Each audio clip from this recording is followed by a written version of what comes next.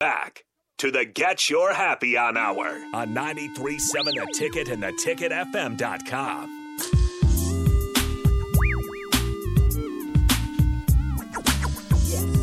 What? We're back. Hey, before we get started, back in on Jenny, I got a question for Bach. What you got over there, man? Like you reading something. What you got going on, man? Yeah, we just wanted to give a shout out to Lincoln Center Kiwanis. Lincoln Center Kiwanis is a volunteer group that improves the world one child and one community at a time. Learn how you can join the club and serve the local community today at lincoln-center-ne.kiwanis1.org. So wow. Shout out to Lincoln Center Kiwanis. Big shout out to Kiwanis, man. You know what? Y'all doing big things, huh? Okay, that's all good. Well, look at here. I got to get back to my guest right quick because she was in Kansas City with selling power tools, and she ended up some kind of way coming back to Nebraska. Now, how did this all happen? And there was a house or something you got a house through this process? How did you talk to me? Tell me what happened. Yep. So when I made the decision to come back to Nebraska and I was still working for DeWalt remotely, but had the intention to work with my brother full time eventually. But I had to sell my house in Kansas City, and I had two offers on my house, and one was $600 less than the other. And call it Holy Spirit tapping on my shoulder, saying, "Take the lower offer, leave the one that's $600 higher on the table." It was loud and clear. Yeah, that's strange because people don't do that. Well, $600 is $600. Yeah, right, exactly. But I listened and got a call from my agent who said, just talk to the other agent, and the people who got your house are just in tears. They're just crying. And she said that this was their 7th house that they had tried to get. And the reason they were moving is because they had just lost their baby, who was 2 weeks old, who had died in the NICU, and they couldn't bear to be in their house in the same town. And so they were looking for a home in the same area, and that's where my house was. And so I wanted to know who these people were and just know their story. And so I was looking at Facebook, and I happened to see a post about their baby girl who had died. And I noticed that she had died 13 weeks. She was born 13 weeks premature on my birthday. Oh, wow. Yeah.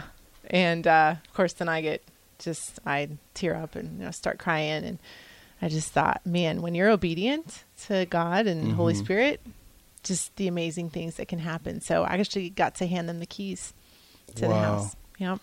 Man, that's special. Yeah. Yeah, that is special. I like that. And it was also a sign for me that, coming back to Nebraska was the right decision, and timing and all of that was perfect. And here we are. So you came back to the big state, and you end up getting a house here?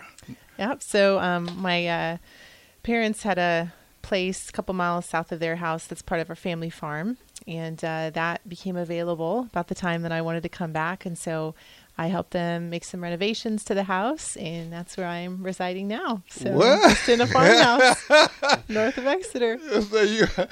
So you're back on the farm. You started on the farm, you're back on the farm. Yep. That's all right though. You know what though? I'm glad to see that you share your beliefs. I think that's something that's missing. I try not to force it on people, but when people acknowledge it on their own, I mean, I'm with that because I'm the same way. I believe. Yep. I don't try to force anyone else to, but I think it's important to have faith. Yeah, I have a cool story about that too. Okay, well, why don't you share that with us? Yeah, so I was on a plane one time, and I was reading this book called Praying for Strangers. And it was written by this woman named River Jordan, who had 2 sons overseas in the military. She was constantly worried about them. And one day she decided, you know what? I'm going to stop worrying about my sons, and I'm going to pick one stranger every day, and I'm going to go up to them, and I'm going to ask them what I can pray for. And then she wrote a book about this experience. Wow. Yeah. And it was just amazing, story after story of perfect timing and people, looking for signs and asking God for someone to reassure them that, everything was going to be okay. And it's just beautiful. So anyway, I'm on this plane reading this book, and this guy comes on the plane, and he's furious. And he turns around and he yells at the flight attendant, right? she's trying to get him to put his bag up in the overhead bin so we can leave because he's late and keeping everybody holding the plane up. And he turns around and yells at her and he goes, "I just got fired." And so I looked up and I thought, okay, God, here's my stranger. Yeah. A very unique one at that. Let's put this into practice. And so I did. I said a quick prayer and I said, I don't know how and in what way, but can you just please turn this man's day around? Like have him leave this plane just smiling and laughing, right? Because at that point, that was a miracle. I mean, compared to where he started. And so I went back to my book and kind of out of the corner of my eye, I saw this girl and she was about 14, 15. Mm-hmm. And I saw her take out a piece of paper and start writing. And then I saw her pass this note over to the guy, the angry man. And I was doing one of these trying to read over his shoulder because I was sitting behind him to see what the note said. And literally all I could see before I awkwardly fell back into my chair was, "I know you don't know me, but." And I tell you what, within minutes, this man was talking to the guy next to him, sharing about what happened, and literally left that plane smiling and laughing. Wow. In tears at times from the emotion of it. I mean, tough times, man. Tough times can really, it can test you. Yeah. Yeah. But then, too, you guys, I mean, that little girl writing that note, whatever she wrote. Yep. I mean, and everybody on the plane or the guy next to him on the plane that we end up talking to, that's big because sometimes people are really close to making a decision that they can't undo. Mm-hmm. And I'm just kind of guessing here, but I'm thinking if you're running late to get on a flight and then, the first thing out of your mouth is, "I got fired," I can see where that could possibly make for a long flight, to say the least.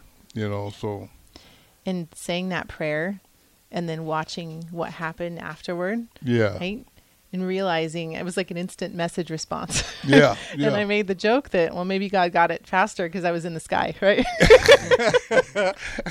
Well, that's one way of looking at it. And I often thought about that and the power of prayer and how God can use all of us as earth angels, right? And how he used that little girl. To make a difference in that man's life. And well, I just, like I say, I always try to look at it from a perspective of, being positive can't hurt. A lot of people say, well, it doesn't solve all your problems. Well, probably not. But stress ain't going to solve them either, So I really think it's important to try to stay as positive as you can. I mean, I understand sometimes it's hard, but I'm speaking from personal experience now. If I don't stay positive, I don't like how my day goes. Yeah. I don't like the energy that I provide to others. I don't like how I feel. Mm-hmm. I mean, I can laugh about something, anything, and it'll just make me feel better on the inside. It don't fix no problems, but it lets me calm myself to where I can deal with whatever problems I may be faced with. Yeah. So I think positivity is just the key, and I just don't think it gets enough attention. But as long as I have an opportunity to talk to people and to, say, be social media, this radio show, or whatever, I'm going to continually put positive out there. I did some personal development in the past, and one of the things that I learned is we kind of look at things a little bit differently. So here, I'll explain what I mean by that is if we want to get in shape, right? Mm-hmm. First thing we think about is what do we need to do, right? We need to eat healthy. We need to work out, right? Right. To do the things. Right. And then we'll have the result we want, and then we'll be happy, right? Correct. That's how we live our lives, is it not? Yeah. Right? That's pretty much it. And so they challenged us in this personal development seminar to say, well, what if we don't focus on the things we are doing, but we start focusing on how we're being first? Because if you decide how you're going to be, then that will make you take different actions, which will give you different results. Okay. And when you're thinking about being positive, right? You decide, I'm going to be positive today. You're going to do and say things differently than you would otherwise, right? Oh, absolutely. And then your day's better. I don't know how to really explain that because, I have a lot of people that send me personal messages, and a lot of them, I think they're just maybe having a bad day because the one question that comes up so much to me is, how can every day be another day in paradise? And I'm like, dude, that's just how I choose to look at it. I'm not saying that, the world's perfect. I'm just saying I can't control certain things. But what I can control, I choose to deal with it in a positive way, the best I can, There's a book called The Happiness Equation. I'm about halfway through it right now. It's really good. But one of the things they talk about in there is specifically remember the lottery. And originally when I saw it, I'm like, what does the lottery have to do with happiness? Right, yeah. You never win it. And the lottery they were talking about is being alive. Ah. And the miracle of that. Right. And just remembering the lottery is remember how, amazing it is for you to be alive. That's a very interesting point because, I'm so appreciative of the things that I think a lot of people take for granted. But that's probably due to the trials and tribulations that I've been through. But, when I wake up, that's the first thing I'm about is thank you. Thank you for another opportunity to see another day. I look at things a little different from most people, but I'm very appreciative of some of the simplest things that a lot of people just take for granted. Taking a shower, putting on some clothes, feeding yourself, walking to the front door or whatever. I don't take that.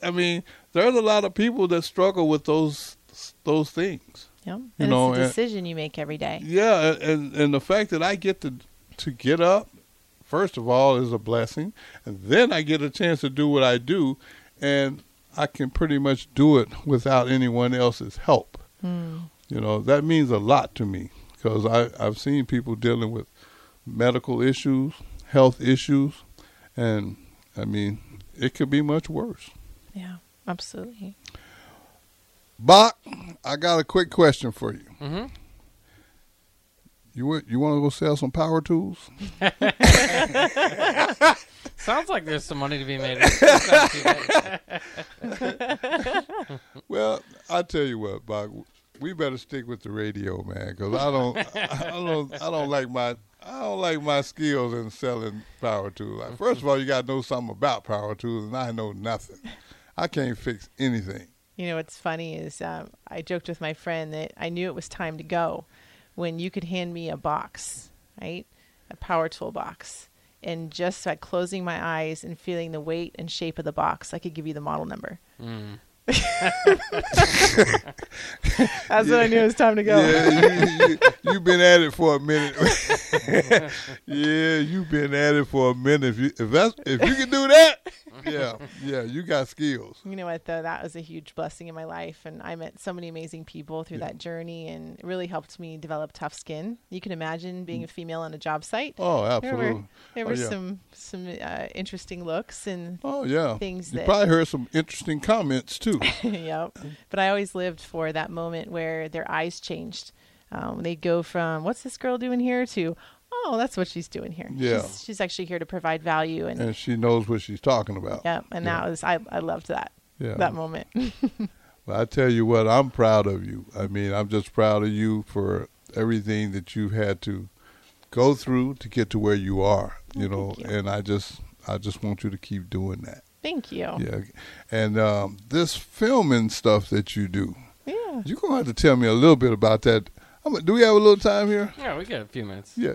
Tell me about what you do with your brother. Yeah. So Landon started Grindstone in 2018 officially. Okay. We've been doing it as a side hustle a little longer than that. But I like to say I was on the silent board of directors early on. Okay.